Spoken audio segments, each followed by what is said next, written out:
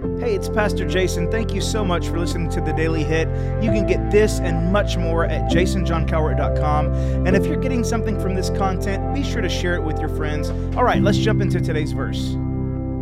Okay, so it's Friday, and we're actually going to get back on track with looking through some of the stuff from the message on Sunday. I know we spent a few days talking through Genesis 25. Hope you got a lot from that in the last few days. If you haven't, please go back and listen to that. Some stuff that really benefited me. It helped me adjust and see some things and make sure that I'm doing everything I can to choose my inheritance and not a bowl of soup, not a fleeting temporary moment of feeling. But anyway, today what we're going to do is we're going to tackle a very short verse, and I don't think it's going to take a long time to get to it, but here's the verse. It's Matthew 3:17. And this is the story when Jesus was baptized, and the Bible says that when he was baptized, that, a dove descended, and then we hear this right here. Behold, a voice from heaven said, "This is my beloved Son, with whom I'm well pleased." Now, it's such a beautiful picture of that moment where you see Jesus being baptized, and then you instantly see this, moment where this voice came from heaven, and God was expressing his pleasure with his Son. Now remember, there's a difference between God's love and God's pleasure. God's love is constant. It's never ending. It's always there. But his pleasure, a lot of times, it depends on our activity. It depends on whether or not we're chasing after God. It depends on whether we're entertaining sin in our lives. I mean, my goodness, think about parenting. When your kids come up and they just jump in your lap and they hug you and they snuggle you and they're happy and they tell you, "Dada, I love you." And I mean, my goodness, you'd give them the world. They're in your pleasure in that moment. But in 10 minutes, when you're trying to feed them their dinner for the night and they're crying and screaming and don't want to eat their peas, they're not really in your pleasure right there. Like, do you love them? Absolutely. You'd do anything for them. But come on, parents, they're like, that's a tough moment. And you know what? We can walk in God's love constantly. We do walk in God's love constantly, but we can ebb and flow when it comes to his pleasure. But the Father says in this moment, "This is my beloved Son in whom I'm well pleased." And here's my encouragement for you today. It's simply this.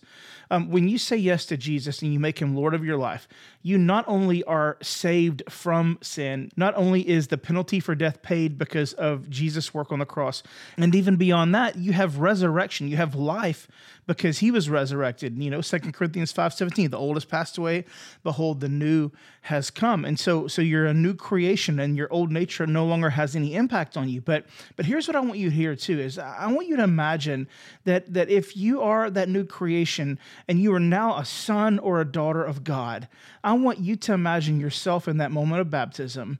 When you come out of that water, you come out of that watery grave, your old nature has been buried, and all of a sudden you're basking in God's love, but then you hear the words, "This is my beloved Son in whom I'm well pleased. This is my beloved daughter in whom I'm well pleased." I don't know if you've thought about your life and whether or not you're walking in God's pleasure. I don't know if you've ever sat and thought, I wonder if God really is pleased with me. And we all sin. We all have issues that we deal with. We all have thought processes that really need to be buried in that watery grave as well. I get that. Psalm 103 is very clear. God knows exactly what he's dealing with us. He knows our frame. He remembers that we're dust. He knew exactly what he was getting into when he gave everything for you. I just think sometimes we're a little too hard on ourselves. I think sometimes we choose to believe what we think about us rather than what he thinks about us. And I think if you'd take just a moment and you'd realize you're chasing after the Lord, you're trying to honor him, you're trying to please him, you're trying to do his will. And yes, you mess up from time to time. And yes, there's still some iniquity in you that needs to be dealt with. I get all that. But don't think that you're not in God's pleasure. If you feel like you're not in God's pleasure, then here's what I would ask you to do. Two things. Number one, I'd ask you, has he told you something to do and you're supposed to be doing it, but you haven't done it yet? If that's the case, you need to do it. You need to do that. And the second thing is, maybe you need to be baptized. Baptism doesn't save you, but maybe you need that moment where you go down in that watery grave and your old nature that you nailed to the cross of Christ is buried and no longer has input on you anymore. Maybe you need to take that moment and do that. And as you come up out of the watery grave, you can hear those words. You can experience that feeling of knowing that you're in God's pleasure.